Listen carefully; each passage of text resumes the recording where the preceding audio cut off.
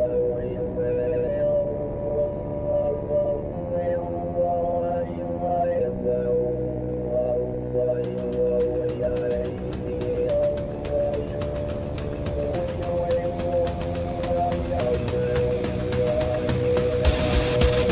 Politic Podcast, the show for normal Americans.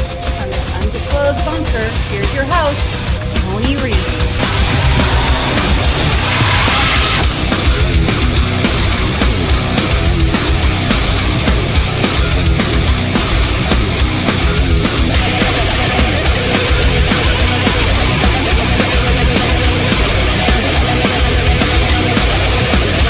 More than half the women in my cabinet, more than half the people in my cabinet, more than half of the women in my administration are women. Often asked, what is the best souvenir I got in 2 years as White House Chief of Staff? And my answer is very simple. It's this rock. This plate, it's Civil Rock. And welcome back to Flyover Politic Podcast. It's the 5th of February, year of our Lord 2022. What a good intro. With half of my women of my administration are women. And that lying sack of shit that if he wasn't a Democrat would be called a lying sack of shit, crying in shit. Yeah. So I come to you today with a heavy heart, and I'm not acting. I have been banned off Twitter for 7 days for this tweet. And some of you will say, well, didn't we already go down this road? Why did you answer the question? Well, I answered the question because I thought things had changed on Twitter. And the question was, do you think transgenderism is a mental illness? I replied, it's a mental illness with or without treatment. They are unhappy people. That is based on the statistics Democrats push, that even after they get their life-saving surgeries, they still are suicidal. Sad thing, since LGBTQIA became a religion, we ignore the higher suicide rates. Vets are 80% more likely to commit suicides than civilians same age. Media ignores. Initially, it was violence. Then I appealed, and they said it was hateful conduct. Now, understand, Elon Musk just tweeted, when I'm in my French class and I can't remember the gender, and he did another transgender joking tweet this week. So I went to Instagram, since most of you don't follow. I'm going to read what I wrote because it's what I feel, and then we'll move on to the subjects of the day. Suspended for Twitter for 7 days for an opinion held by most of America, considered hateful, violent conduct. So when media says Twitter is a Nazi hellscape, remember my post. I answered yes to a question about a protected group and if it's a mental illness, and then ranted how that protected group has become more important than vets who commit suicide 80% more than civilian counterparts, but media doesn't care. I'm an old school, what would be considered liberal. I'm for every American living their life like they want. Don't care if you want to be a unicorn or have sex with aliens. I believe you should be on a street corner with a bullhorn yelling the opposite of what I think all day, and I should be able to be on the other street corner saying the opposite. I believe, embrace, support freedom of speech, that all Americans live different, worship different, have been to every state, witness how unique and different we all are, and it made me proud to be an American. Somehow, since Trump became president, freedom of speech is for select arbiters to determine Twitter, define Twitter, which our media use, sets the terms. For the record, I believe in God and Jesus. I believe Gigi Koch's a goddess and my dog Betsy's an angel. I root for the Packers, Ducks, Noah Gregson, Martin Truex. I thought Friends was stupid, never watched Seinfeld. I love hard rock, dislike country music. My hobbies are fishing, hiking on LBL, drawing, and podcasting. In all caps, I don't believe anyone has to believe or do anything I cherish. Not a single thing, nor respect any of my beliefs. This is America. You are free to be, love, worship, whatever. For 20 years, I defended those freedoms. It's why I sacrificed so much, but somehow that isn't what we are. We are dictated by the values of CRT and LGBTQIA+, both that are like Calvin Ball, changing every day. Twitter, Facebook set what free speech is. CNN, MSNBC, ABC, CBS, NBC, PBS, WAPO, New York Times dictate what information is, all the while calling all opposing facts disinformation. We are broken. We are 100% broken. Nothing in this tweet is hateful. It's factual, based on the statistics given to me by the liberal people on Twitter. Somehow, some way, there is a transgenocide of suicides because they don't get accepted and we don't embrace them and want to be just like them and not have a gender. It is a religion based on the left, and what Twitter just did, that's hateful conduct. You cannot speak about these people. You cannot down these people. In my appeal, I asked, why is the question allowed if it's hateful conduct? The question itself should be hateful conduct, but I think it was inserted in my feed because somehow, some way, some libtard tranny up at fucking Twitter headquarters has been watching everything I tweet. I tweeted this a week ago. It is a religion. And lastly, vets commit suicide at 80% higher rate than everybody else. That is facts. Needless to say, I will now answer every one of these surveys with don't answer this survey. You'll get suspended. I did for not answering like Twitter wants you to.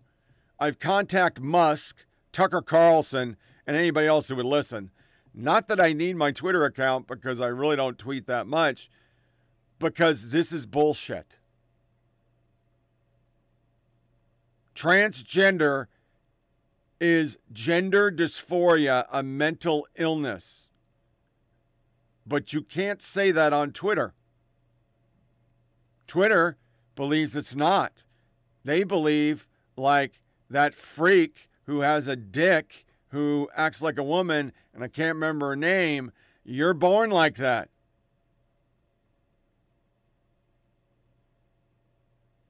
You're not. It's a mental illness. And as we'll see today, well, I'm going to play it right now. This is literally another child-focused YouTube channel to groom children.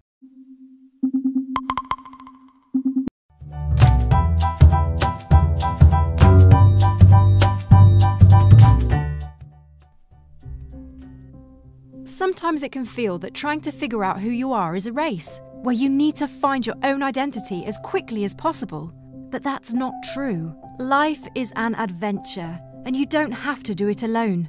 You have a whole community to back you up. From gay to pansexual, cis to non-binary, no matter how you identify, there is a wide spectrum of people that understand what you're going through. Over the years, people in the LGBTQ+ movement have consistently fought for their rights. In 1969, LGBTQ+ people led a series of demonstrations called the Stonewall Riots. In one of the biggest, spontaneous, most important displays of LGBTQ+ pride and defiance ever, a whole new generation of people were helped to see that it's okay to not conform to traditional views of gender. In the 70s, the Gay Liberation Front was established in the UK, encouraging people to come out by creating a sense of community. And in 1982, being gay was made legal throughout the UK. Fast forward to 2010, and it became illegal in the UK to discriminate against transgender people in the workplace. And in 2019, the World Health Organization no longer considered being transgender a mental or behavioral illness. The world continues to evolve, and though there's still much to do, things are moving in the right direction. The important thing to know is you are not alone, and you should always be proud of who. Sole intent to brainwash kids. Children. If it's not a mental illness, what the fuck is this?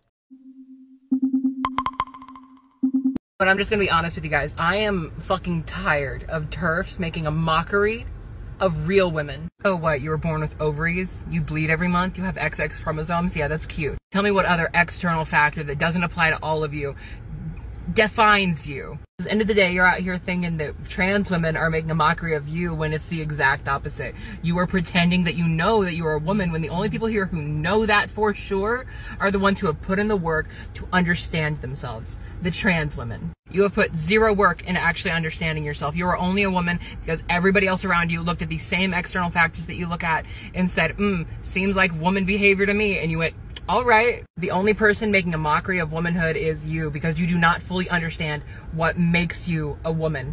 Stop harassing trans women. I don't even identify as a woman and I'm more of a woman than you. It's okay to be scared of cishet men, but don't take it out on people who aren't even a fucking threat. If hyperrealism is what you're going for, get a silicone packer. But if you'd rather prioritize functionality, sustainability, and supporting trans artisans, get one of these. They're super lightweight, sweat and odor repellent, machine washable, zero waste, and can be safety pinned to underwear so they don't move around. And there's a sliding scale price range. DM me on Insta to order.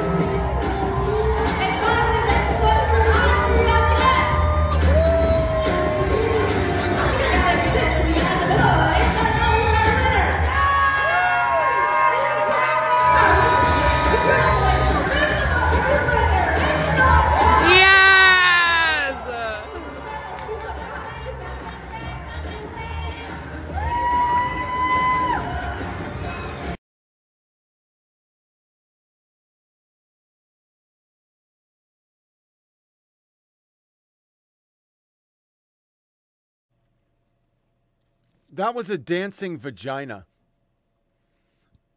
But no, we don't, it's not a mental illness. Being foisted on children so they become good activists. To an alibi from last show. There was a soundbite I played, and I'm not going to go replay it, but there was a soundbite where Biden said they extended it all, COVID restrictions, until we get everything done. And I played it and missed it, but that point is pretty scary because it sums up why we've been doing all this. They just want emergency powers. They want emergency powers. So, going to move into the balloon. These are like the brain dead comments. Sunglasses, the confident stance, the wind whipping through the cotton candy hair. What's not to love? Thank you for taking down the Chinese balloon. Trump would never have done that. Darth Biden. Now, before I play any of these sound bites, understand if Trump was installed as president, as you guys still believe, which, by the way, we have statistics today, 78% of Democrats believe that, even though it's completely false.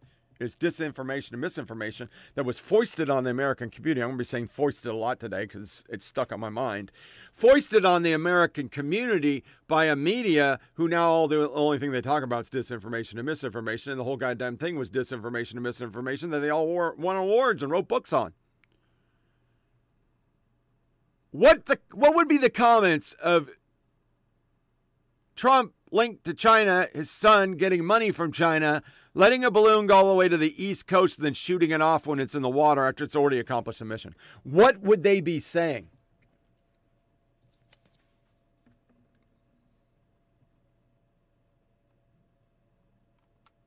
I think we know. That's where it landed on radar. The White House kept the balloon presence under wraps for fear of derailing the Blinken trip until local media in Billings, Montana published a picture. The FAA paused it. This was all from Twitter, which I can read. I just can't post. They even saw the planes vectoring towards it. Fuselage Spock. He nails it. So now that the balloon completed its mission, we're going to make some sort of ridiculous and expensive military show to prove what? Officials say there's likely a third Chinese balloon. This is the second one. We never knew about the first. Today's deliberate and lawful action demonstrates that President Biden and his national security team have always put the safety and security of the American people first while responding effectively to the PRC's unacceptable violation that we allowed to completely happen. We did nothing to stop. Here's the reality. It geosatellited everything. Everything. So here's a montage of the balloon, of the Air Force fuck saying it, of Biden saying that he let it go Wednesday and was told, and then every angle I could possibly get off Twitter of us shooting down a balloon that had already transmitted everything they needed to know back to China.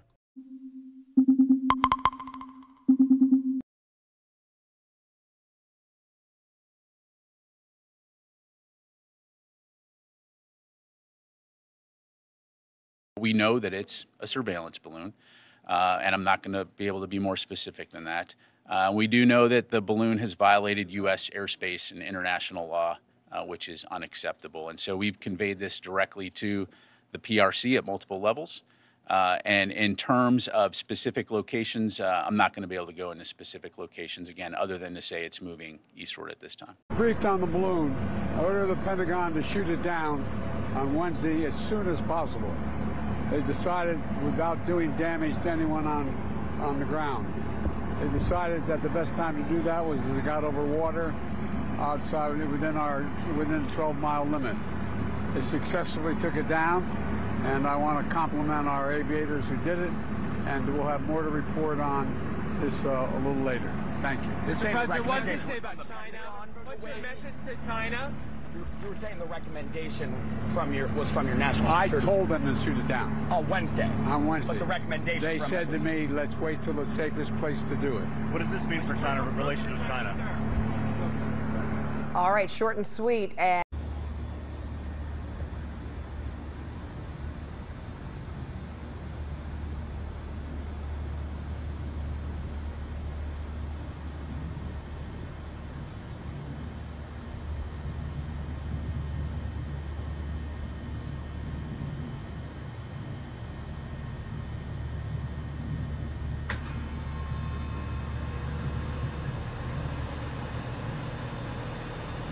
here we go.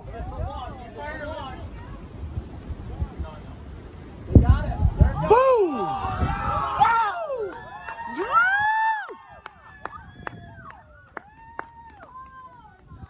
That's my Air Force right there, buddy.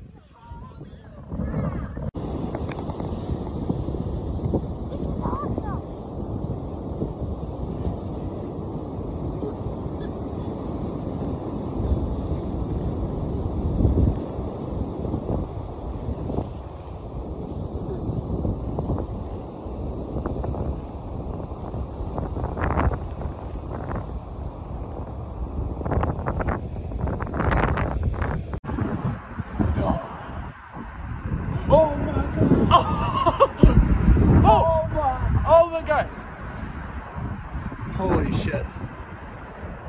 Wait, there's something falling. So basically, they just let it happen. And from the Bloomberg article, U.S. officials that had spent hours debating whether Blinken should scrap a long-planned trip to Beijing finally felt they had no choice but to postpone the first high-level visit to China in 5 years. A delay was not a cancellation. It sent a signal that the U.S. had no desire to escalate matters. The sentiment among those in the room was that the trip wasn't worth the potential domestic political cost of going. Given that Blinken's talking China, we're not expected to yield much. Biden's team worried that the incident would serve as more fodder for Republicans who believe the administration is weak on China, especially if the balloon crashed and hurt someone while Blinken was in Beijing. Fodder. So just like Clinton with the tossing shit at tents, we worry about the politics. This is Ben Collins. Yeah, it's all a joke. Happy fucking times. Then Schumer and company get in with the, oh my God, he's so strong. He's so strong. He's the best.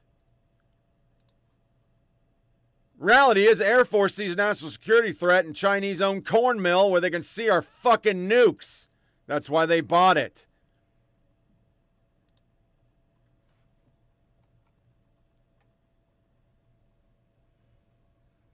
Republicans have shown more concern over a stupid weather balloon than a... God, I can't read shit. I gotta get glasses. Than a virus. That was Brad Kransenstein. Because we, never let a crisis go to waste. Ever. Don't do it. These fucking twats. Ben Collins' other joke. It's poppin' time. Poppin'. It's just stupid. It's just all stupid. Why would you care? Why would you care about this? Bill Kristol. Once again, a conservative. If the balloon had anti-black history message stenciled on it and were dropped anti-trans pamphlets down on Earth, if they were broadcasting denunciations of wokeness nonstop, Meg would be pro-balloon. See, because it's all political. See, that's how they think. They think about it. It's all politics. They knew for a fucking week. They did nothing about it because they're weak sauce. Just weak individuals that everything's political. Chris Hayes, digging real deep to try to get myself to care about the Chinese spy balloon and coming up empty. I mean, it's a wild story, fascinating for sure, but it doesn't freak me out in a visceral way. Well, it will when they take out our nukes. This paid subscriber. Yeah, it's about January 6th. And then this came out. For once, breaking news is accurate. How is it accurate? Let's read it. The U.S. shot a Chinese spy balloon over the Atlantic Ocean, ending a dramatic saga that inflamed tensions between the two powers.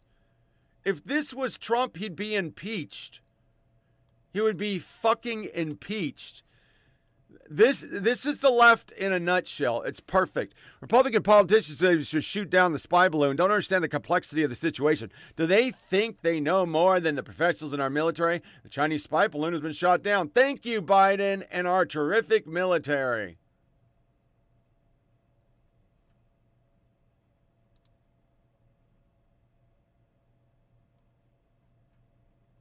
I just can't believe we let it all happen. We did nothing. There were memes. This is what Mediaite put out because that was the important thing. It's so funny because, we can't use it like we would for any other fucking situation. I mean, why would we? Trump would be impeached. Why U.S. is revealing location of Bradley fighting vehicles in Russia. Why would we do that? We even gave them Hercules tank recovery vehicles. They're not going to cover. Veterans sue Biden administration over new gun restriction. Military veterans file lawsuit challenge Biden administration election. Second crackdown. I'm going to watch Great American Road Trip. Blah, blah, blah, blah, blah. And it's basically the PTSD angle. Taking guns away from people. Pompeo, Biden's weakness on spy balloon assures Chinese aggression.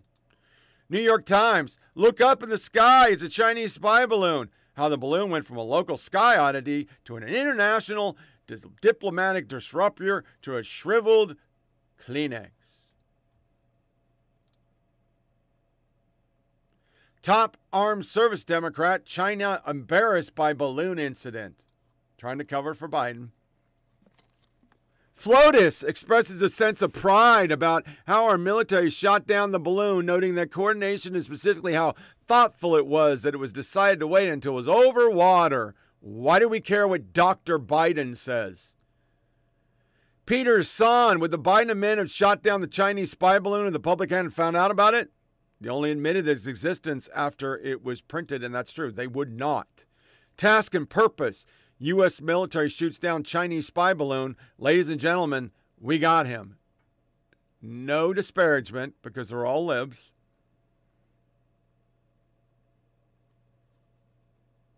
All liberals over there. Biden and Brian Anderson, the Biden admin, discovered the Chinese spy balloon January 28th and allowed it to fly over Alaskan air bases. Yeah, that's good stuff. So before we go into the story of the day before the balloon, House Republicans call for Al Jazeera press credentials to be suspended, demand company register as a foreign agent. Media got pissed off. This was a big thing this week. We'll listen to it live after we go through a fucking commercial. Sorry.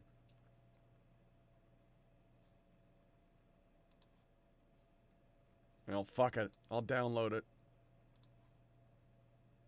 That's just fucking weird. What's going on? Come on. What's going on, man? Yeah, we'll do it that way. We'll do it live, goddammit! D.L. Hughley bashing Kamala. Let's hear what he said, because it was huge on Mediate. They were not happy. And in some other news, of course, the memorial service for Tyre Nichols was held today. There were a lot of things that were interesting about the funeral, but there was something that was slightly different. An emotional farewell in Memphis, Tennessee. That's where hundreds of people gathered this afternoon for the funeral service for Tyre Nichols, who was remembered as a loving brother, son, and father. And this was also a call for justice, with Vice President Harris and the Reverend Al Sharpton pledging to get policing reform passed. That is right. It is the very first time in history that a president or vice president that have attended the funeral of a black person that was slain by the police. So, not even Obama.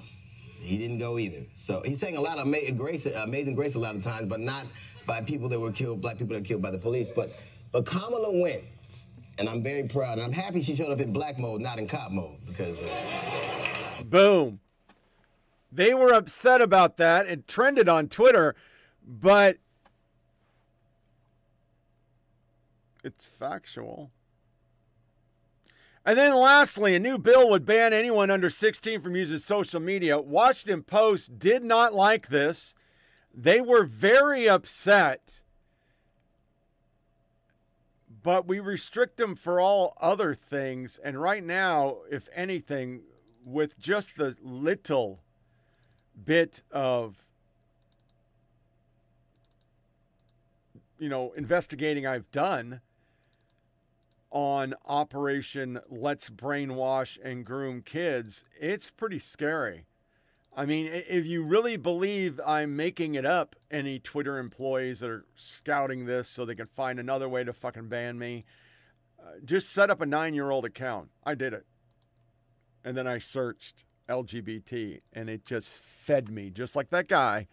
It fed me this bullshit, which is totally unacceptable. So this week's big outrage was that the House did what, Democrats did, but when you do it against Democrats, it somehow becomes racist, sexist, Islamophobic, fucking phobic, and all that shit. So I want to go in the Wayback Machine. We're going to listen to a little segment by Mr.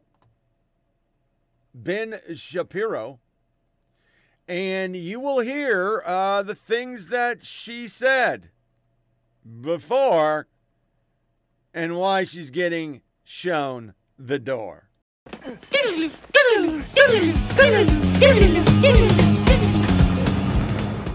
Of course. So in November of 2012, she tweeted, "Israel has hypnotized the world. May Allah awaken the people and help them see the evil doings of Israel.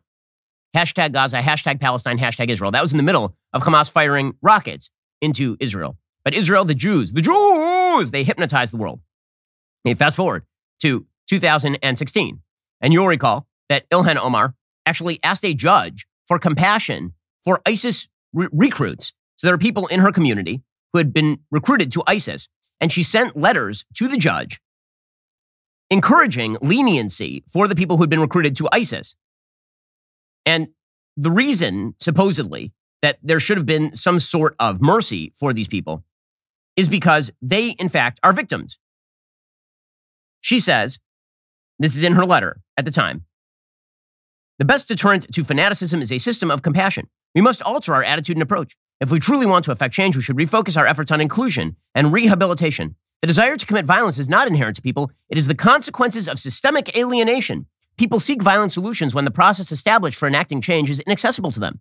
Fueled by disaffection turned to malice, if the guilty were willing to kill and be killed, fighting perceived injustice, imagine the consequence of them hearing, I believe you can be rehabilitated. I want you to become part of my community. Together we will thrive. So the idea is that you are a victim if you're trying to join ISIS, a victim of systemic alienation. And so she had a spate of wonderful tweets in 2019. So she was tweeting against Nita Lowey.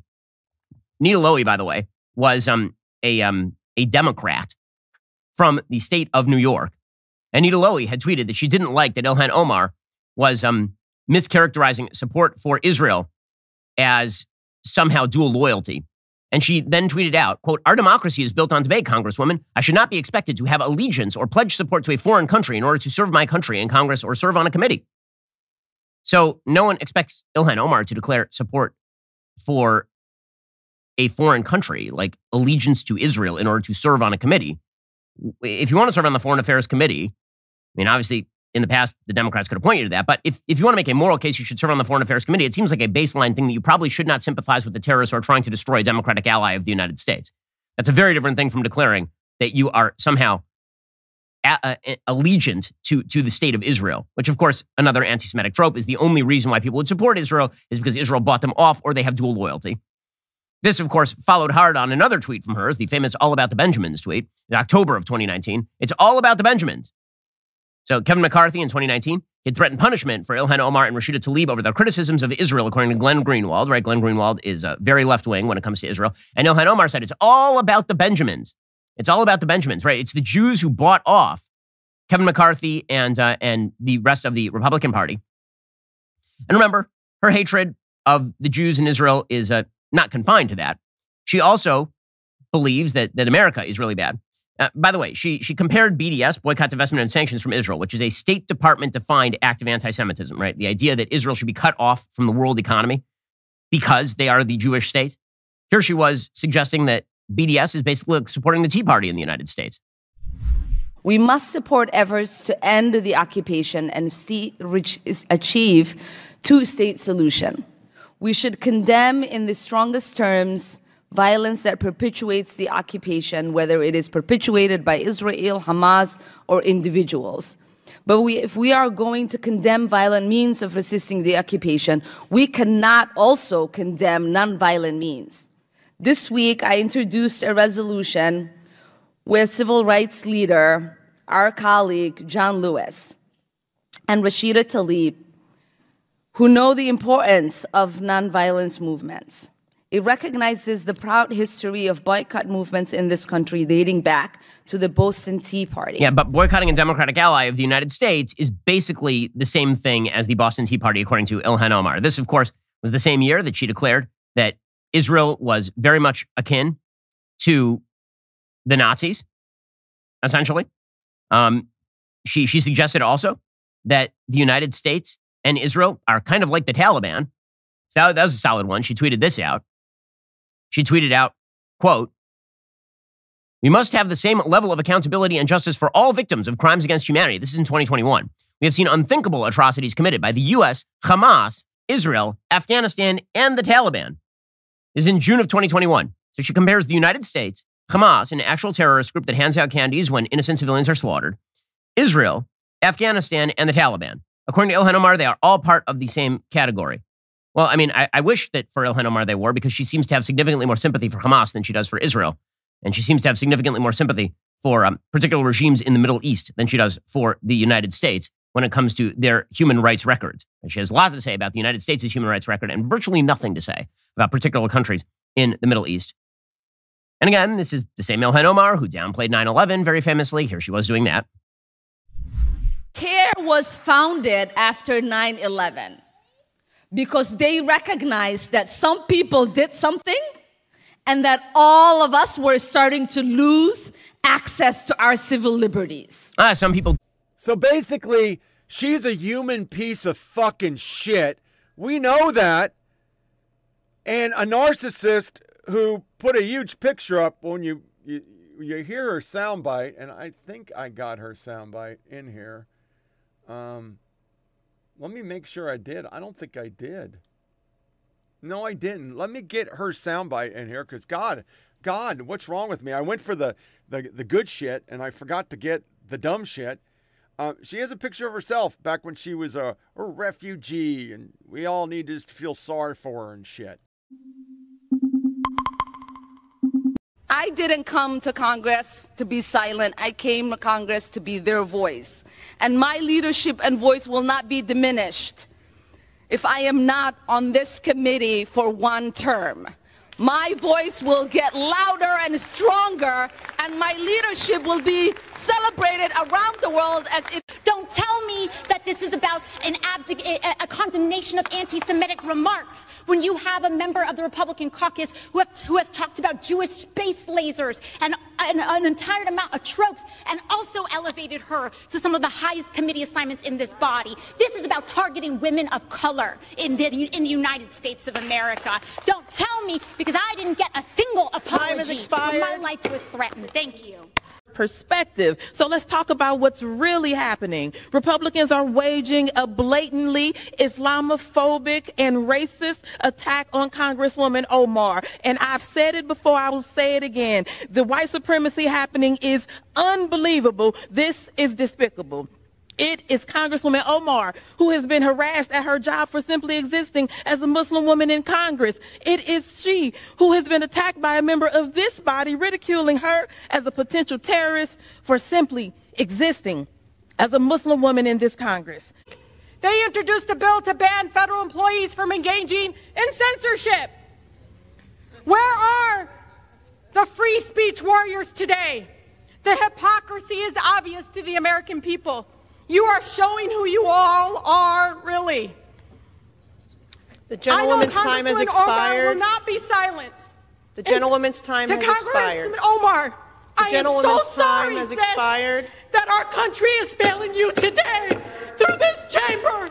It was so theatrical that there was actually memes afterwards that I thought were just fucking hilarious.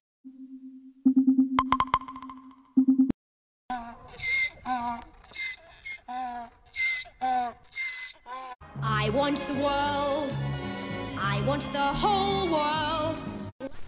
Du meine Arbeit für richtig hältst, ob du glaubst, dass ich fleißig gewesen bin, dass ich gearbeitet habe, dass ich mich in diesen Jahren für... Just fucking little orphan Annie shit. AOC says removing Omar Foreign Affairs Committee is racism and incitement of violence against women of color. One of the disgusting legacies after 9/11 has been the targeting of racism against Muslim Americans throughout the U.S. You know, this is just like why I got banned off fucking Twitter. You're just making shit up. You're making it up. It is such fucking horse shit. She said some people did something. She mocked 9/11. That's why she's getting taken off. It has nothing to do that she's basically a terrorist. Oh, did I say that? Well, that's just fucking horror. And then, of course, she gets on all the TV. They brought them all out. Here's the media coverage. They just were up in fucking arms that the GOP did exactly what they did. One of the things we know across the world is that violence comes from despair. And you now have among Palestinians the deepest kind of despair. Palestinians in the West Bank have lived for over 50 years without the most basic of rights. This is the kind of truth-telling that the Biden administration won't do. The truth is that in the West Bank is apartheid. Jews have citizenship, the right to vote, the right to free movement, the right to be citizens of the country in which they live. Palestinians have none of those things, and there's no prospect. There was a time when there was at least a dim prospect. There's no prospect right now, and that's very volatile. That seems to be, I mean, the point about the status of Palestinian people in the West Bank, right? The idea that it was an interim way station on the way to the two-state solution, which is going to be the ultimate destination of the road, that's one thing. The idea that this is it, this is what it's going to be, which ostensibly the Netanyahu government, others say, no, we're still committed to the two-state solution, but it just doesn't seem like anyone believes that. Even there, I feel like. But maybe Netanyahu has been saying that to the Western world. This is his propaganda. He's using the two-state solution as a cover. It's like, yeah, there's a two-state, but de facto, he said it on CNN, and he's saying to the Israeli and to his far-right coalition, Jewish supremacy is the law of the land. They approved in 2018 basically nation-state law, which suggests that only Jews are entitled to self-determination. All the others are basically entitled to subjugation, control, oppression, etc. And you're seeing this far-right government. I mean, we're talking about the last period. And Schiff for both white guys. So that's not about race, but this is?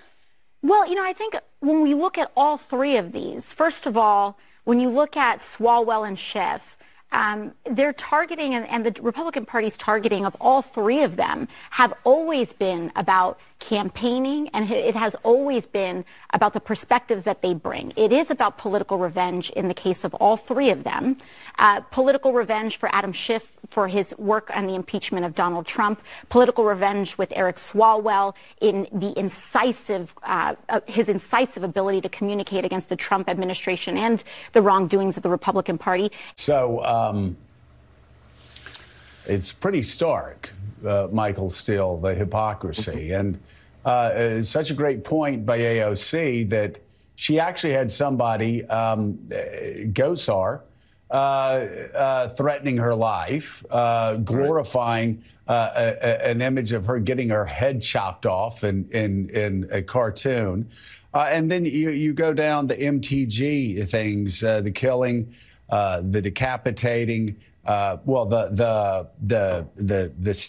the other things, and the space lasers financed by Jewish families. And of course, she's holding a gun. I think it was an AR-15 in an ad, and said that she needed to go on the elector so she'd go on the offensive against the squad. And there was a picture of Ilhan Omar, AOC. I mean, it really is. Again, the hypocrisy is absolutely crazy. And I will say, Congresswoman Omar made a couple of statements that were considered anti-Semitic. She apologized for them. Good day. I'm Andrea Mitchell in Washington. This breaking news now. You just watched it on the House floor. A heated debate is underway, leading up to Republicans planning to hold that vote this hour to remove Democratic Congresswoman Ilhan Omar from the Foreign Affairs Committee over her frequent criticism of Israel. She later apologized for some of her comments, but stood by others. Omar is a Somali refugee and one of the first Muslim Americans to serve in Congress. So, Yamiche, Congresswoman Omar is saying that she's being targeted because she's an immigrant, because she was Somali-born. You saw the reaction to her comments on the floor. She showed that picture of herself as a 9-year-old refugee.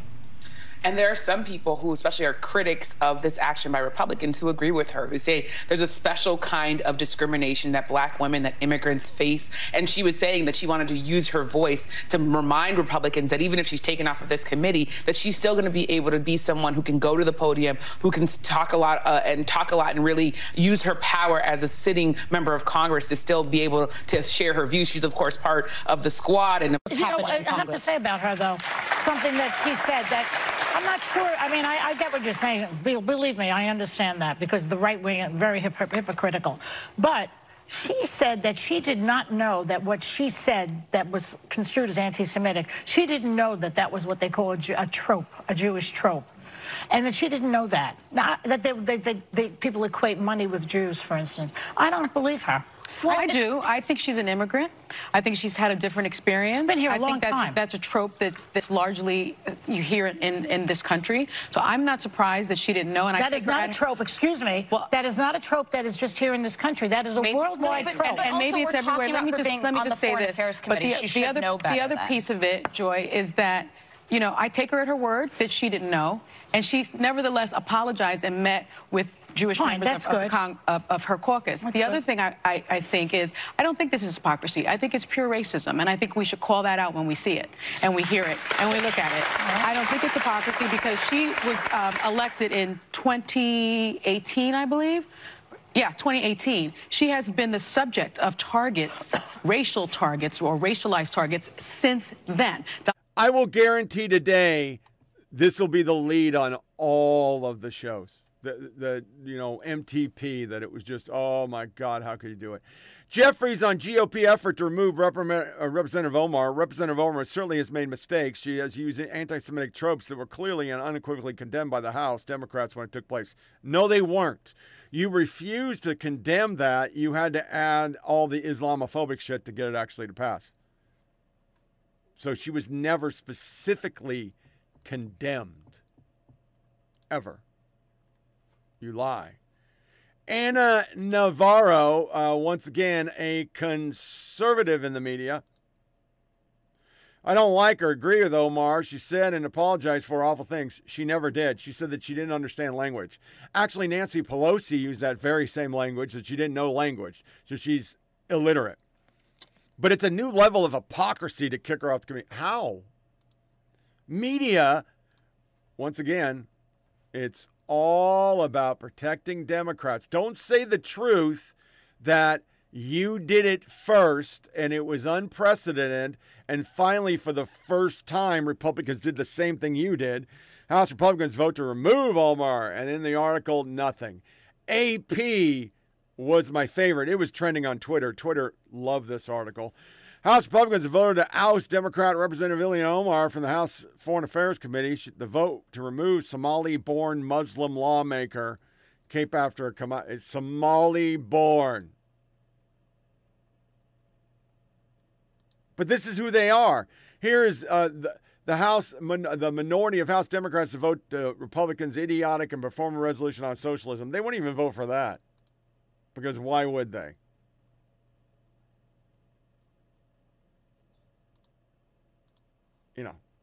Why would you? They're garbage people. Here are two leftist crazy vids that I wanted to play up front. One is the governor of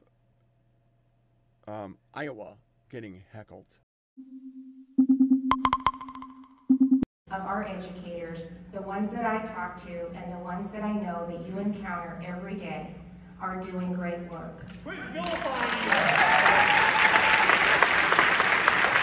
They want what we want, and that is the best for our children. It is, again, just a small but loud minority that's trying to change our education system and indoctrinate our children. So when you see educators who are doing what they should and they're doing it well, be sure to thank them, because we need these teachers and we need them now more than ever.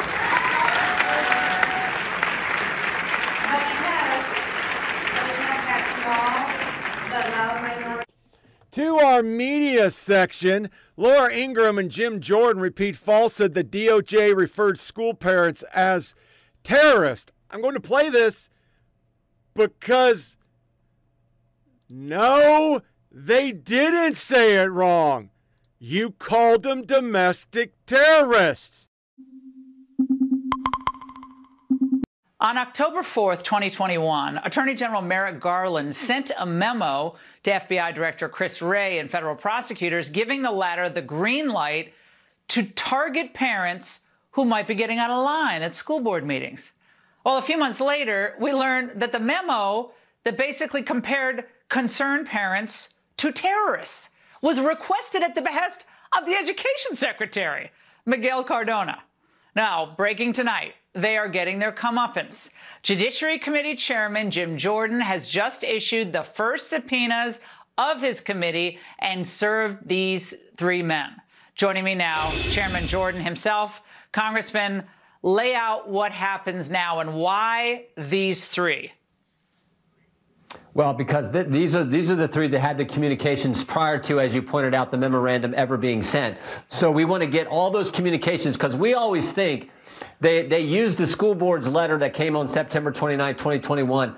That was the pretext to do what they wanted to do anyway, which was go spy on the American people, on parents showing up at school board meetings advocating for their son or daughter. So we want to get those communications. We've seen a few of them, but we haven't seen them all. We have sent countless letters time and time again, and we get nothing in response. So now we said we're going to issue a subpoena and see if we can get those documents to prove what we think actually happened, what a few pieces of few emails have kind of shown happened, that they were talking before they ever issued the memorandum, which treated moms and dads as domestic terrorists. Now, your subpoena for Wray asked for all documents and communications sent or received by a number of individuals relating to the FBI investigations of the school board threats.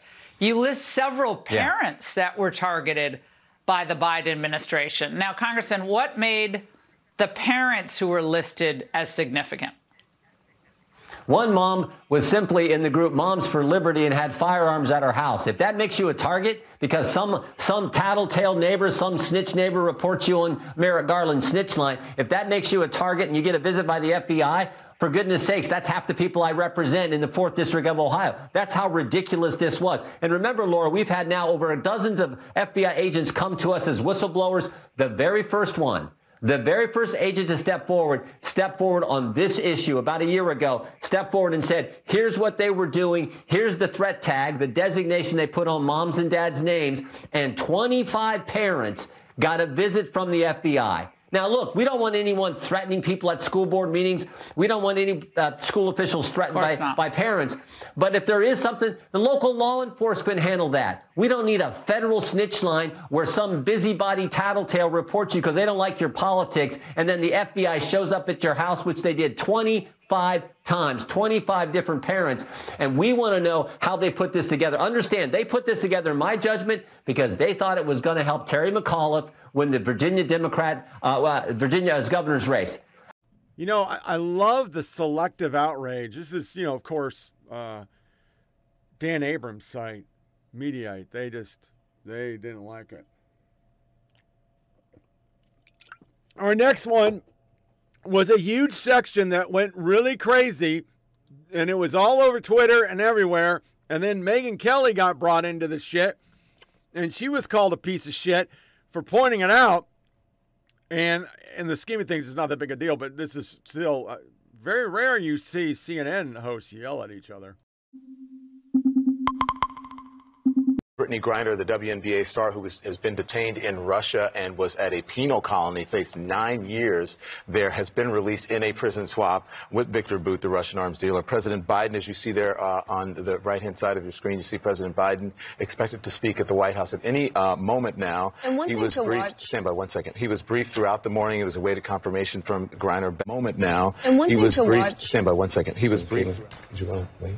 No, I think we should bring in Jonathan Franks. Okay. So there was some interrupting. It happens when you co-host a show. It happens. I hosted a show with Bill Helmer for 3 years. I was on the air with Brett Baer more times than I can count. And sometimes somebody gets on your nerves. What you don't do is scream at them after the fact. Later you say, oh, we stepped on each other. Oh, it's all about servicing the audience if you're a professional. If you're a douchebag, you scream at the woman next to you and blame it on her. So here's the thing, though. Again, I've co-hosted more hours than I can count with a lot of guys with big egos, appropriately big egos. And never have I screamed at a colleague after like a co-host or had him scream at me. We've had charged disagreements, had a charged disagreement with Chris Wallace one time. We were never screaming at each other. And anything to deflect from what's going on in our country, the media will go with. That's like an old clip, and it was just all over the place. And I don't understand. He didn't really yell. Then we have MSNBC invokes the Bible while claiming Russia and China love DeSantis. Oh my God, this is the perfect liberal media trope right in a package.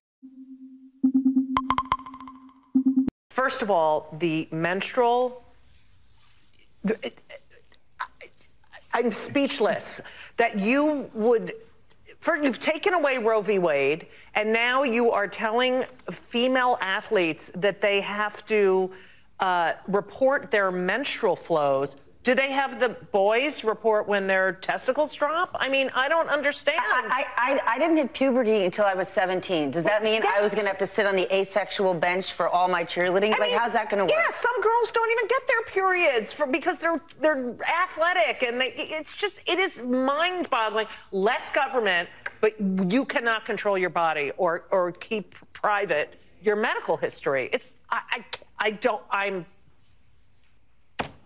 John, last night on this network, Stephen A. Smith said, Ron DeSantis, I might agree with him on a whole lot of policies, but I'm going to stop at him dictating African-American studies in any state, in any school in this country. What do you think? I think that he's completely right about that, and America needs to be right about this. You cannot decide which part of the history you want to learn about. All of our history is rich and important. This is 1960. All over again. This is 1865, all over again, where we're stoking fears, deciding we are separate. The Bible says a house divided cannot stand. Supposedly, this party is about this higher idea. Well, let's go right to the Bible. We're only better together. And a saint is a sinner that got up. We're all such garbage people. Jesus Christ. Then you have this one, not an anomaly. 2020 red states have higher murder rates because the cities are run by Democrats. They don't say that because that would ruin the stat. Washington Post fact checker admits using faulty data to dismiss good guys with guns, so they use Everytown. We've been saying that forever.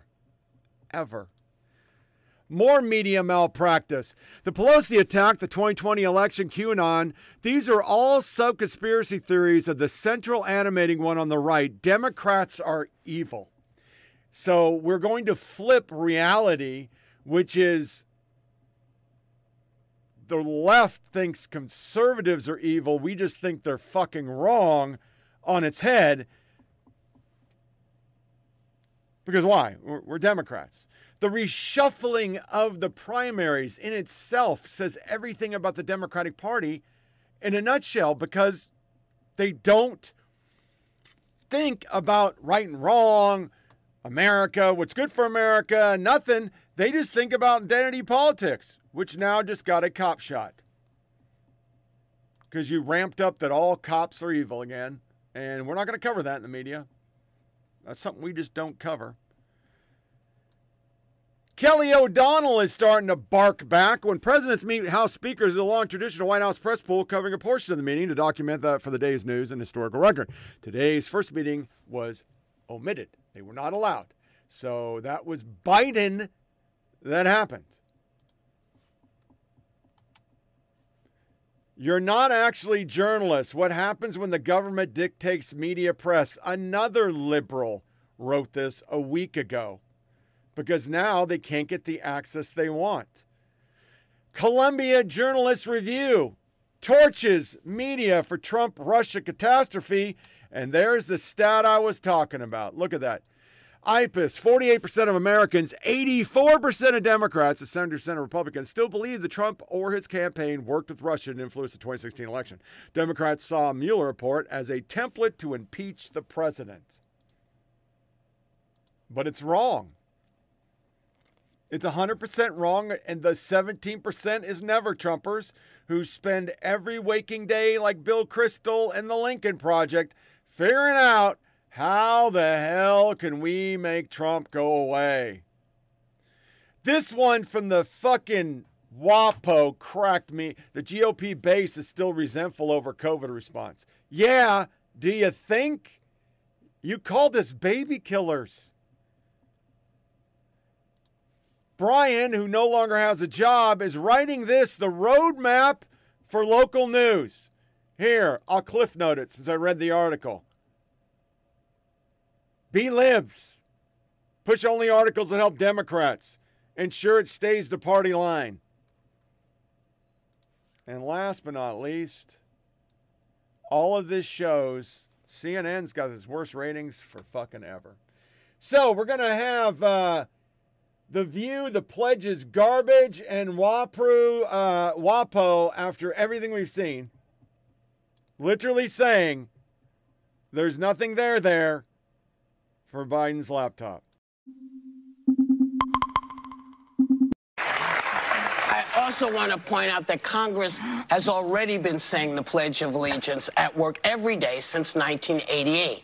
You know, and this is the Judiciary Committee, right? So wouldn't it be better show of patriotism to be working on issues like police violence, mass shootings, prison reforms? People, I don't know what it's going to take for them to recognize that people we're not fooling around. The people of the United States are not fooling around. You wasted everybody's time suggesting your people do what they already do. What is this waste of time? A lot of those folks that have been newly appointed to that committee are hypocrites. The problem that I have is with this narrative of American exceptionalism that we've been taught since we were kids. I mean, I said the Pledge of Allegiance, all through my life in school. And then when I got into college, I took an African-American history course. And I started realizing that the actual Pledge of Allegiance doesn't apply to a lot of our citizens. Say they, bat 1,000 on their Hunter Biden hearings. What is there's nothing that I've seen in any of the stories about any of this that suggests any of it had anything to do with his father. What is the end game other than humiliating the president's son? That may be the end game, because we've spent a lot of time with the laptop and we've looked a lot at it, and there isn't much that ties the president to any wrongdoing. And our last of the top 6 that'll go straight into military corner is Joe Rogan's preaching some goddamn truth. Did you see the conversation that I had with Jan Werner about that? I did not know. Yeah, there was the exact same thing where he was talking about that the government should be regulating the internet. That's crazy. And I was like, that's what crazy. Are you talking That's about? That's anti-First Amendment. That's like the very first thing in the Constitution. He just has this idea of the government, and by government he means left-wing government only, that they're going to be altruistic and they're going to look at it the right way and do the right thing. I'm like, what are you saying? I'm like, these are the same people that brought us into the Iraq War under false pretenses. He's like, no, that was politicians. I go, that's the government. Government is politicians. Well, we need better politicians. Like, no. No, you need people to be able to sort this shit out. And it's going to be messy. That's the thing. It is going to be messy, yeah. They want it to be not messy. There's no way. There's no way. Right. You got to accept the fact that it's going to be messy. Who's going to watch the Watchmen is the old saying. Yes, so like you set up this like, this overlord group that gets to determine everything. But it's like, what about when they're wrong? And they're going to be wrong from time to time, because sometimes the conventional wisdom ends up being wrong. Sometimes it ends up being right. But you don't know. You have to, like you said, it's going to be messy. You got to try to figure it out. And anybody putting their thumb on the scale and trying to change the outcome by, fiat from above, that's not the way it's supposed to work.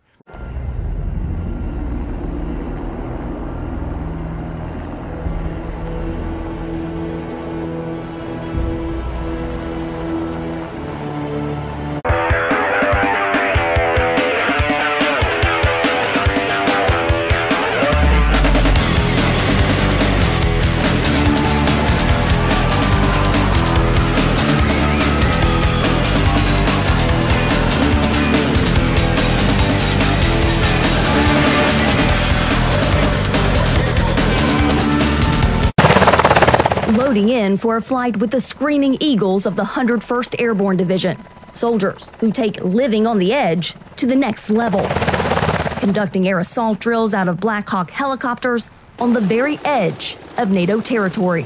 We're the closest U.S. Army formation to the fight in Ukraine right now. We're taking it as close as we can to combat, right? So we're preparing for large-scale combat operations. We're exercising on the ground which we might fight, if we were to have to defend NATO. VOA joined Colonel Ed Mathidas, the commander of the 101st 2nd Brigade combat team, on a Black Hawk ride north along Romania's Black Sea coastline. Colonel, how long would it take a Russian rocket from Crimea to reach here? Yeah, if they were to go from Crimea to MK, using one of their higher-end missiles, it'd be about a 7-minute time of flight.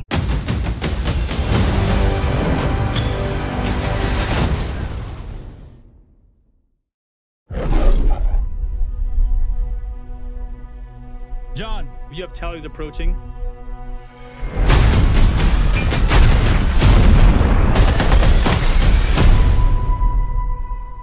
You still don't remember a thing? I don't remember any of it. I only remember the interpreter. Why you want this job? I need the money. Don't disappoint and turn out to be a pain in the ass. No, not me, sir. Money isn't the reason he wants this job. It's Alabama killed his son. Stop the vehicle, Sergeant. We don't want to go down this road. You're out of your bounds, Ahmed. You're here to translate. Actually, I'm here to interpret. John, you have tallies approaching.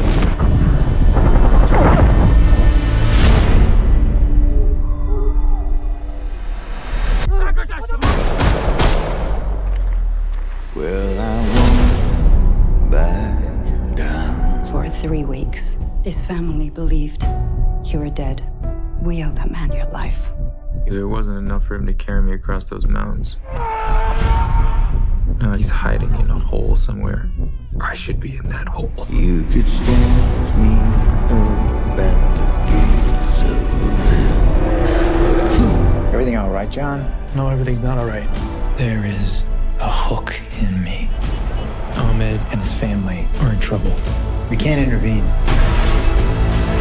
I am gonna have to get him out myself.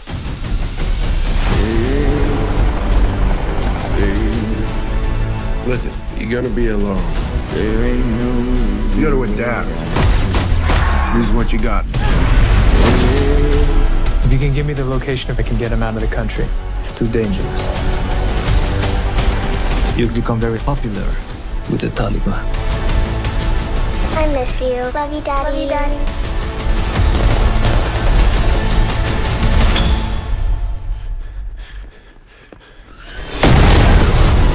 You think if I could be free of this debt, I wouldn't be? You think I have a choice? There is no choice. No, I won't back down. That was some cool shit. That's from 18th Airborne Corps overseas. Fort Campbell soldiers repelling into Austin Peay, and the new Jake Gyllenhaal movie. I can't speak today. The Covenant. It's a rescue movie. Looks actually pretty good, so I'll be checking that one out. Wanted to start with a article I saw on Twitter that Vindman leads for new push to send military contractors overseas. So I want to go back through my biggest bitch that Matt Norgan probably gets sick of hearing. Why Lieutenant Colonel Alexander Vindman wore his uniform impeachment. Lieutenant Colonel Vindman's uniform spoke loud. His humanity spoke louder. The U.S. military has a politics problem. Those are all the things that I say because what world do we live in? Right check. Literally was campaigning for Kerry in uniform as a commissioned National Guard officer.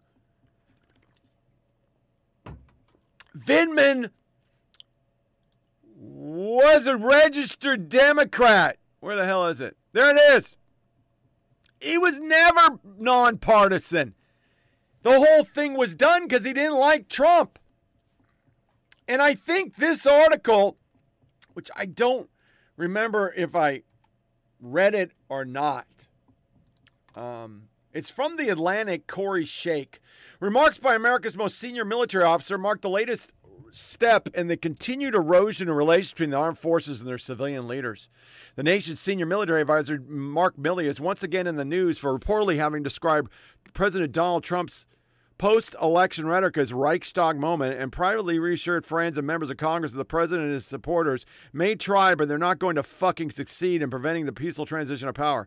As CNN reports, Milley spoke to friends, lawmakers, and colleagues about the threat of a coup, and although journalists have largely recounted either private conversations or actions like Milley was planning, that is, giving him credit for the things he might have done but hadn't, the comment cast him in a flattering light, a soldier, stalwart in the defense of democracy.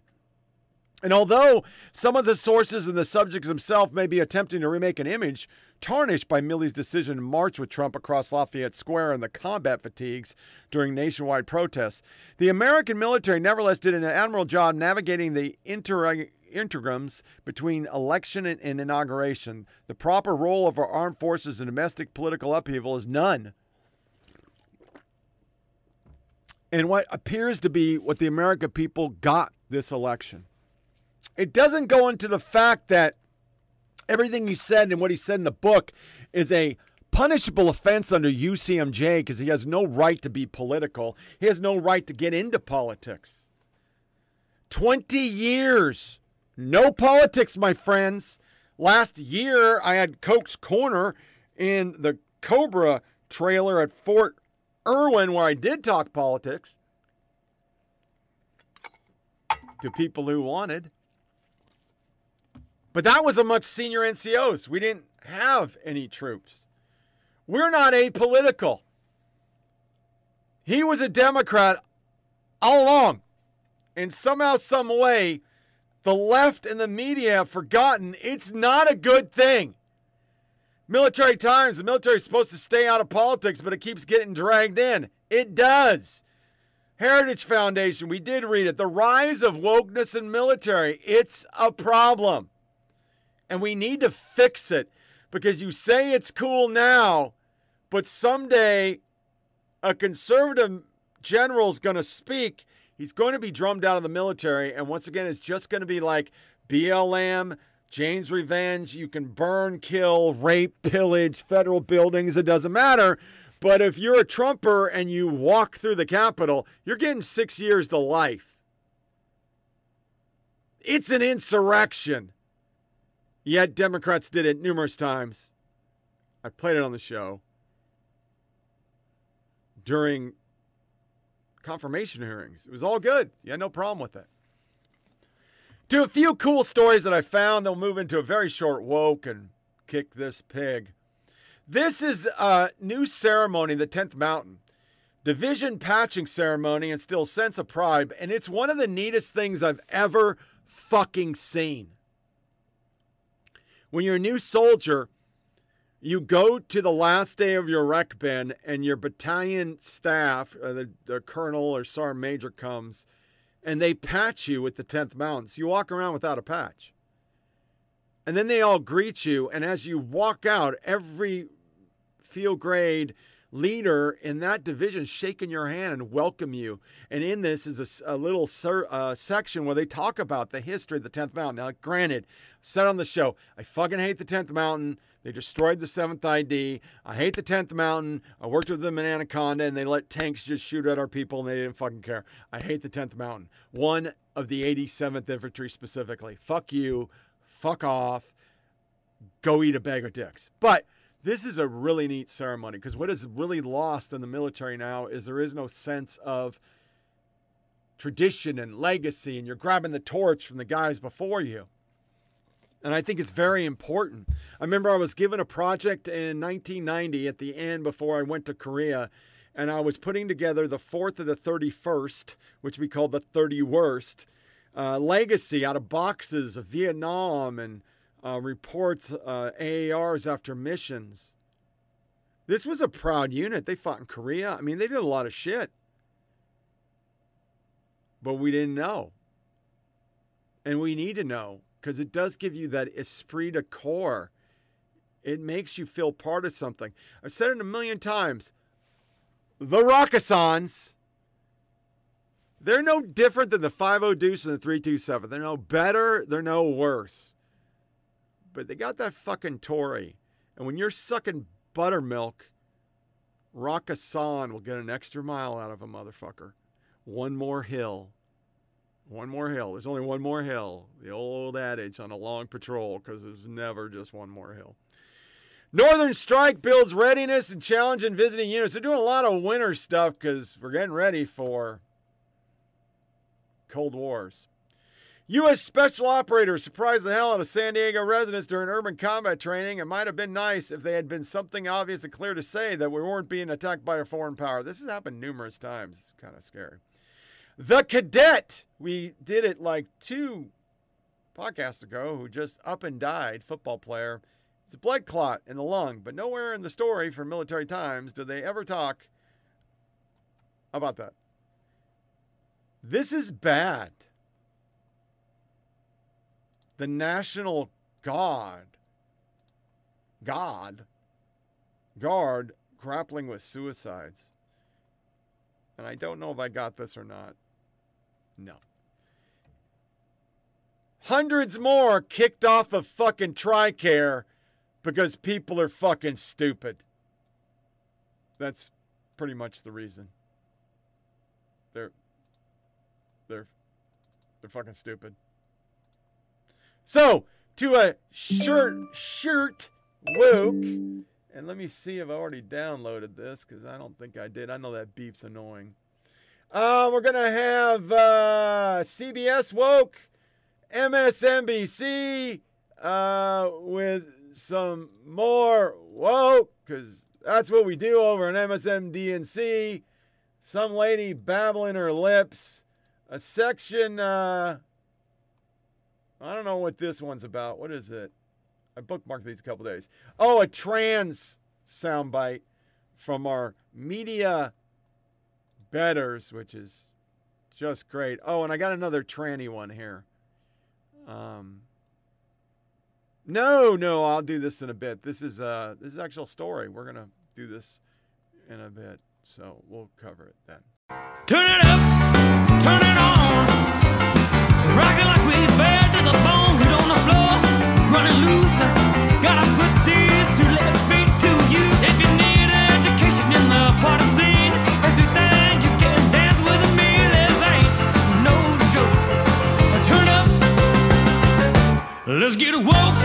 So what concerns you most about the revisions that you're hearing? Well, really what concerns me is the climate around the revisions. I'm certainly not a person with qualifications to design a curriculum for AP, even AP for African American Studies. Mm-hmm. I think the board should be free to do their work and do their pilot programs and go through the process and not be influenced not just by my thoughts, but by the thoughts of governors, legislatures who are passing laws who apparently just want a curriculum that makes people feel comfortable and feel good about themselves. Mm-hmm. I think you got to embrace discomfort.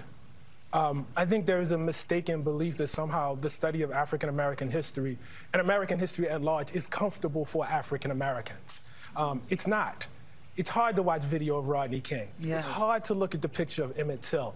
It's hard to watch Bloody Sunday. This is not, activities that we enjoy doing. And so. And how about Tyree Nichols right now in the news? Right now. Mm-hmm. And so when you have like laws like this Stop Woke law, that prohibits any sort of curriculum or training that makes people feel bad or feel uncomfortable. This is deeply antithetical to the project of education, period. I was asking you, when you came out with the 1619 Project at the New York Times Magazine, I don't think you could have foreseen how much criticism you were going to get. Good or bad that it happened? I mean, it's mixed. I think so much of the criticism is not legitimate critique. It's not coming from people who have engaged with the ideas of the project or the work. But at the same time, the more they talk about it, it just actually helps spread the message, right? I wanted us to know the date 1619, to take that date out of obscurity. And certainly, it is not an obscure date anymore. Turning now to the inspiring story of one person who fought to break down barriers. The fact that I got my Broadway debut and am fulfilling a mission statement of mine to show the world that it doesn't matter the gender identity of the human being playing the character. All that matters is that you get the character.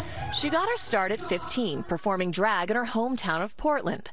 But she always wanted to be on the somewhat more traditional stage. So she began auditioning for, and landing, female roles. But overnight success came with consequences. Pressure to perform both on and off stage left Jinx struggling with her own identity and using alcohol to cope. It was a big realization that I didn't need it anymore. And fucking garbage, goddamn people. So this was, let me get to the pictures to do a few before we do another soundbite. SMUSA HFX, a student association on campus at SUMA Halifax, held a sex toy bingo, inviting guests of all age to attend. Sex toys for all age. But you can't call them a groomer. The next one, and I know I put it in our little slide thing saying, go fuck yourself, Twitter. To promote a new show called Kinky Boots, a theater and public library in Maryland are partnering to hold a drag event for all ages, especially toddlers and preschoolers. The library receives millions of funding, our tax dollars, to fund freaks. Yeah, that's nice. We like that. That's good shit right there. Breaking, and this is good stuff. Attorney General of Indiana responds to Lott's post about gender-affirming care in Indiana and pledges to seek legislation banning sex change surgeries on minors. Because, once again, you people like abortion keep going too far. So I'm going to play 2 sound bites back to back. Bill Maher destroying woke, and he'll be on CNN. And then a sound bite, and this comes from Chloe Cole. HB1 in Tennessee will protect children from the gender cult. I'm confident we will see a day when children are no longer sterilized and surgically harmed in the name of perverse and sexual ideology in Tennessee. HB1 is now out of committee. Listen to my comments here. And I want you to understand, they're going after the Daily Wire saying this is all Walsh's fault and Walsh is a piece of fucking shit. Take a mirror, look at yourself. You went too far. You tried to indoctrinate kids and parents got pissed, and this is what you get. I meant to say, fuck around, find out. And finally, new rule, if you're part of today's woke revolution, you need to study the part of revolutions where they spin out of control because the revolutionaries get so drunk on their own purifying elixir, they imagine they can reinvent the very nature of human beings. Communists thought selfishness could be cast out of human nature. Russian revolutionaries spoke of the new Soviet man who wasn't motivated by self-interest, but instead wanted to be part of a collective. No, it turns out he wanted to be on a yacht in a Gucci tracksuit holding a vodka and a prostitute.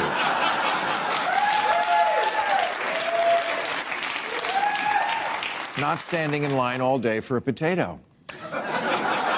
The problem with communism and with some very recent ideologies here at home is that they think you can change reality by screaming at it, that you can bend human nature by holding your breath. But that's the difference between reality and your mommy. Lincoln once said that you can repeal all past history, but you still cannot repeal human nature. But he's canceled now, so fuck him.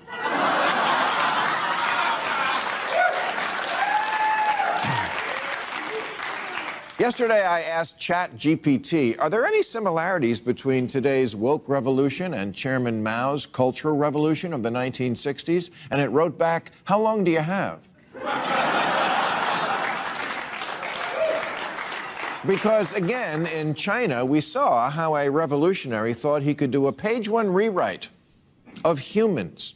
Mao ordered his citizens to throw off the 4 olds. Old thinking, old culture, old customs, and old habits. So, your whole life went in the garbage overnight, no biggie. And those who resisted were attacked by an army of purifiers called the Red Guard, who went around the country putting dunce caps on people. Yeah, who didn't take to being a new kind of mortal being. A lot of pointing and shaming went on. Oh, and about 1 million dead. And the only way to survive was to plead insanity for the crime of being insufficiently radical, then apologize and thank the state for the chance to see what a piece of shit you are. And, of course, submit to re-education, or as we call it here in America, freshman orientation.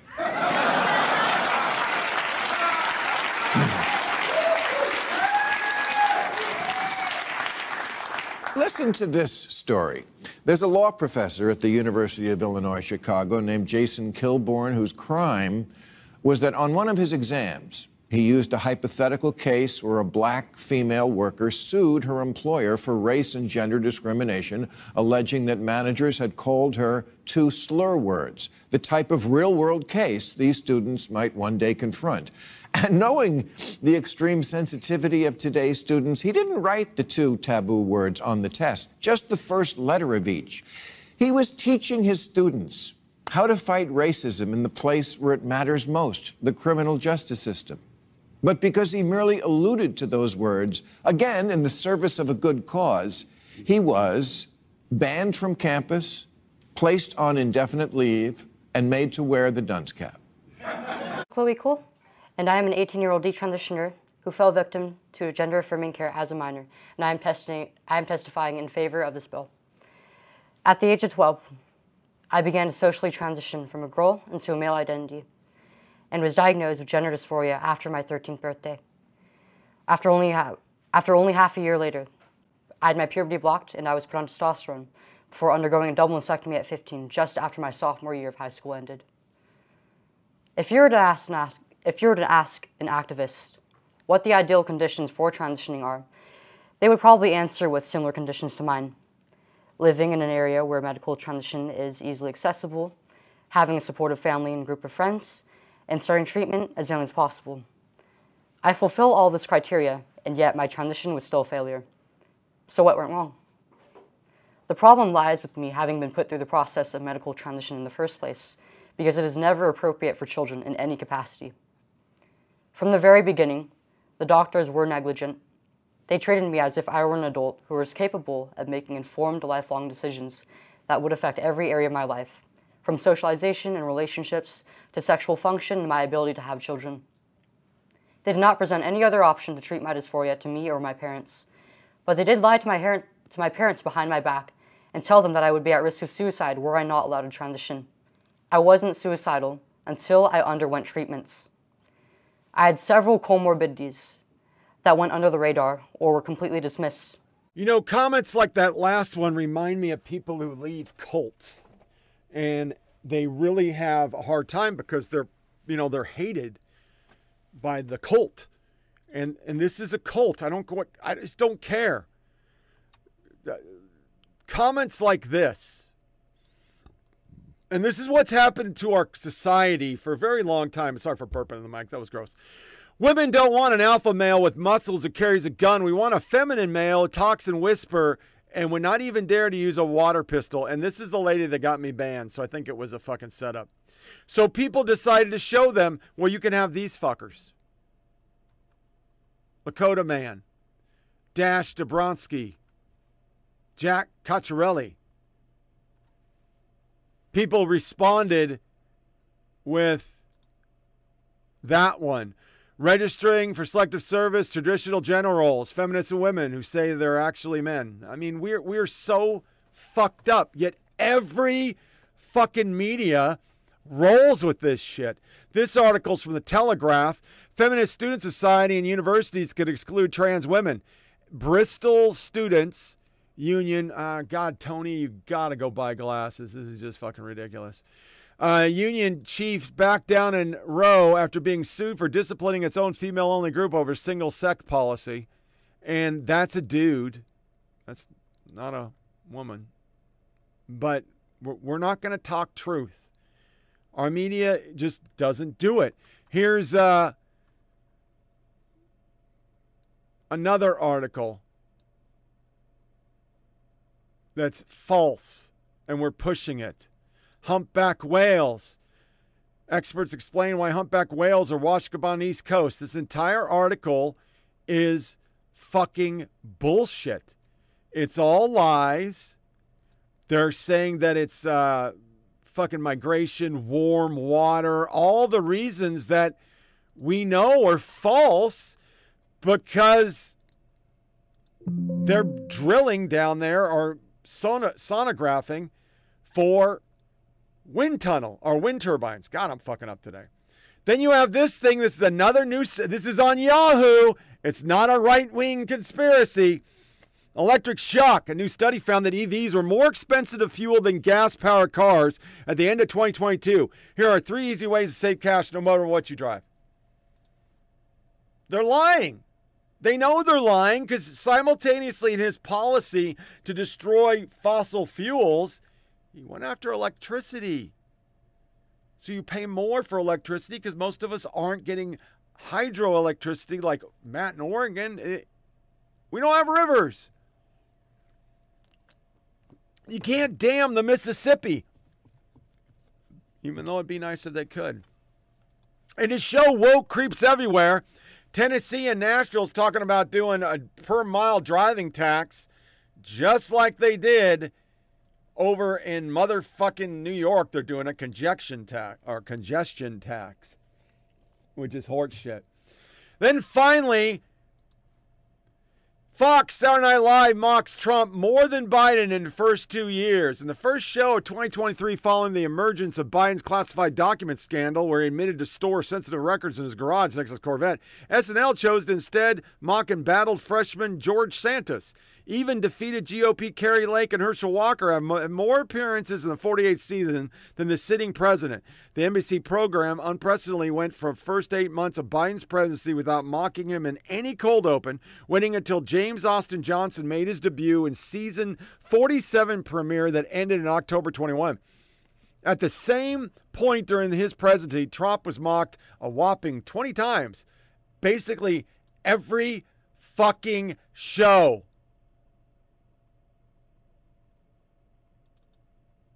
And then this one, which I just...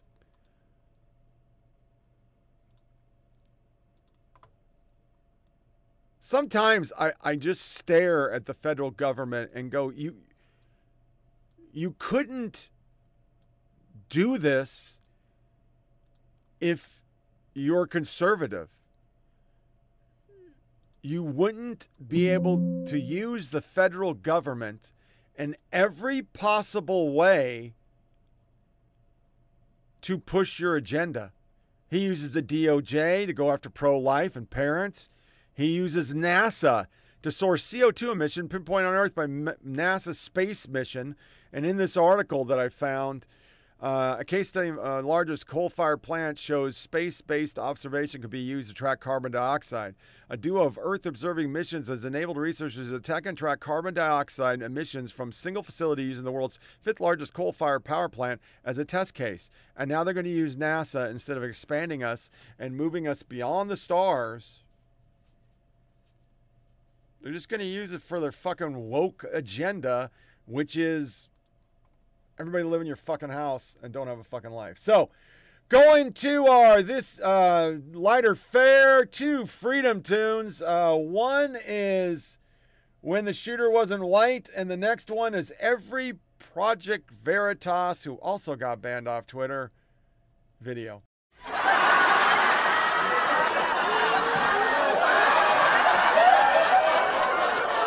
Did you hear about the shooting? Yeah, it's insane. None of the conservatives will talk about it. How can they claim to be pro-life and just ignore this stuff? Exactly. People are dying. I don't understand how you can be silent. Thank you for meeting me on this date. And now the delicate art of working information out of this cunning agent of evil. Oh, the pleasure's all mine. Would you like to order... I constantly break the law at the company I work for! Oh. Okay. Thank you for sharing. That was unexpected. But keep it simple. Don't raise any red flags. Let's get his guard down. So, have you eaten here before? I've been told the pepperoni slice is delicious. My superiors encourage me to violate international law for profit! Okay. Now we plant a very subtle follow-up question, and our delicate waltz continues. So, what kind We're attempting to mutate COVID into deadlier variants by passing it through primates! I think this is how the pandemic started in the first place, and I think it's totally awesome that we're doing it! Okay, dude, seriously? Wait, hold on. Let me look at that red blinking light on your chest and say that as a full sentence. I work for a company called Pfizer, and we're engaged in gain-of-function research so that we can make more money. What we're doing is bad for America. You're kinda taking the fun out of this. Hey, I've been sworn to secrecy, but I thought it would be a fun way to get to know each other if I printed out this dossier of all the private messages between my coworkers and I about the laws we're breaking. Here you go. And for our This Is America, this segment on Dan Bondingo's show, my God, sometimes, you think of stuff and you think, oh, that's just too extreme. And then you see somebody else talk about it like this and go, God damn, he's so fucking right. And I was right, because the left does operate like a fucking mob, man. I mean, it's like a mob organization. They use the federal government to just further their fucking power. This is America. Don't catch you slipping now. Don't catch you slipping now. Look what I'm whipping now. This is America. Don't catch you slipping now. Don't catch you slipping now. Look what I'm whipping now. This is America. Come on, I know it's not just me. We all have this fascination, right, with mob stories. We love the drama, the true crime, the shady deals, the mass corruption. As far back as I can remember, I always wanted to be a gangster. Why do you do this to me? Because I'm the boss of this family. You forget. Funny how? I mean, what's funny about it? Yeah, Tommy, no, you got it all wrong. Oh, Anthony. He's a big boy. He knows what he said. What'd you say? You're right. Funny how? What? Just, you're funny. This got me thinking. All the scandals in D.C., they seem to come from some of the same shady deals. Mass corruption schemes, peddling political influence, mob tactics. It's hard to tell the difference sometimes between how the Dems run D.C. and how the mob would run it. The mob's all about control. They leverage fear of retaliation against anyone who doesn't play by their rules. They don't care about your rules. And for the mob, it's always about the money. That's $20,000 for you to not do the hit. Take the money, keep your mouth shut about what you just heard. It's best you're not involved. Take the money. You don't want to go woke, comply with the woke agenda? It's all right, you're canceled. You won't get the jab? Well, you're a conspiracy theorist, and you may lose your job too. Wink and a nod, right? Be ashamed you lost your job. Dare to look into potential corruption? Well, we'll just weaponize the DOJ and FBI against you. Could be knocking on your door. Sound a little bit familiar? Another mob tactic is operating in the shadows and waiting for just the right time to act. The Obama administration, they were masters at patiently waiting for the right political opportunity. Listen, you don't have to take my word for it. Here's his former chief of staff just admitting it. You never want a serious crisis to go to waste. And what I mean by that, it's an opportunity to do things that you think you could not do before. Using leverage to advantage your position?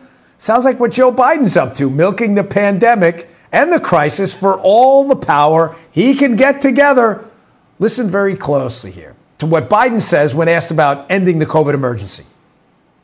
What's behind your decision to end the COVID emergency? The COVID emergency will end when the Supreme Court ends it. We've extended to May the 15th to make sure we get everything done.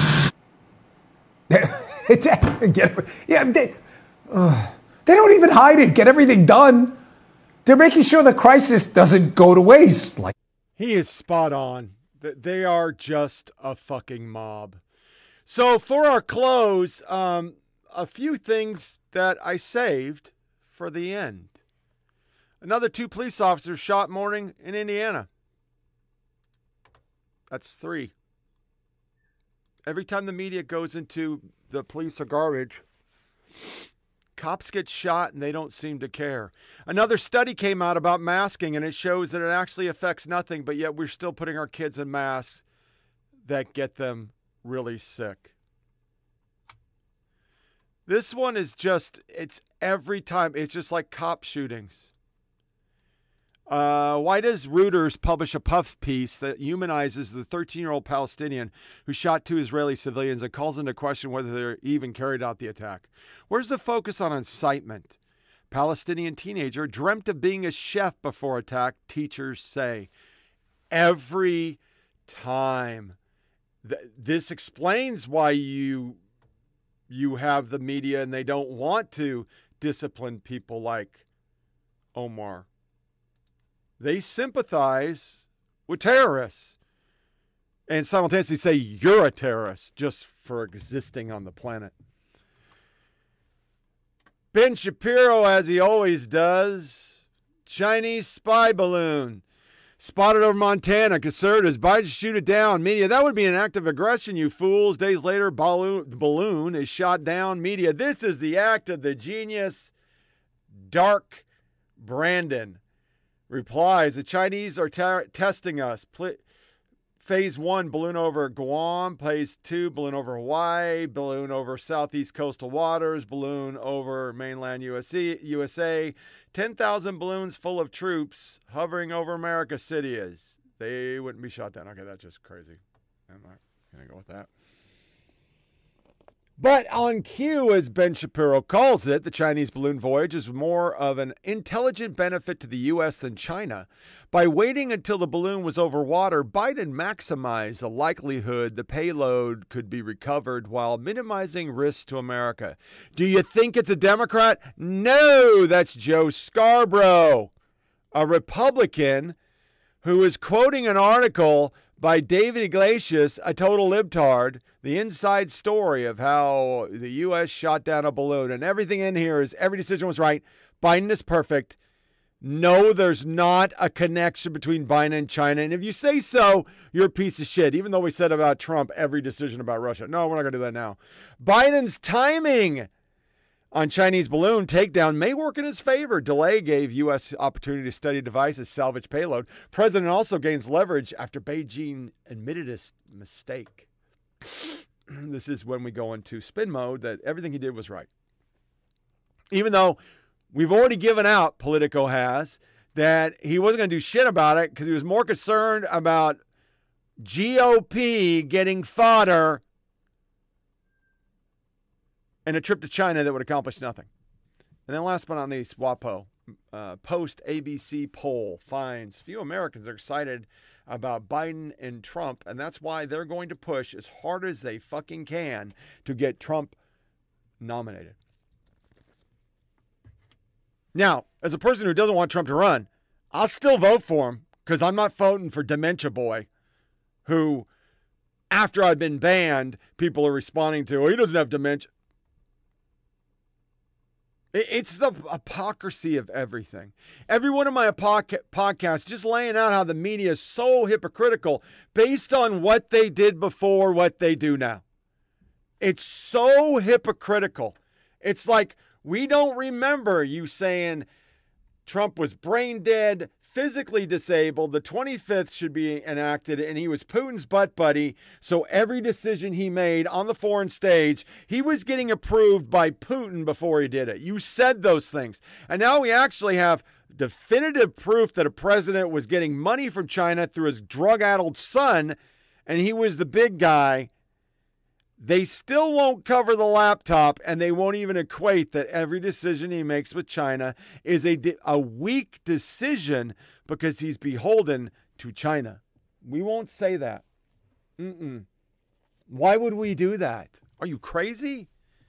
He's Darth Biden. Which wraps up another episode of Flyover Politic Podcast. Please share this with your family and friends. Go to SoundCloud, Flyover Politic with a K, Rumble, 482-467, and podcast@gmail.com. Going forward, today's probably the last video I'm going to post. Not a whole lot of people watch. They mostly listen, so I'm still going to produce videos and then convert it to MP3 because it's so much easier to do it as a package than it is to do every individual fucking soundbite and verbal thing I do and then insert an Audacity that goes on for 10 years and you can only do 3-minute blocks. So this software is a lot easier. But I think I'll just post audio a lot because the videos aren't that big a deal. And then when I got a new thing I really want to show or it's a segment I need you to see over actually listening to, I'll do it that way. Disconnect from all your devices. Don't give the yeah-yeahs. And we will go with 8 February 2023. I'm hoping the 7th we'll do another one because we'll have the new mic. Supposed to get the new mic tomorrow or the Tuesday. But the 8th, 9th, or 10th, one of those days we'll do it. I got to do metal detecting on 7th, going to the lake tomorrow, and then one day this week I got a junkin trip. I got to go. We got lamps this weekend, but we ran into people that own these huge antique stores in Milan, Tennessee, and we're heading out there. It's like an 80-mile drive. So I won't podcast one of those days. Sometime this week you'll get another show, and then we'll do a weekend show. As always, I thank you all for listening, and you take care.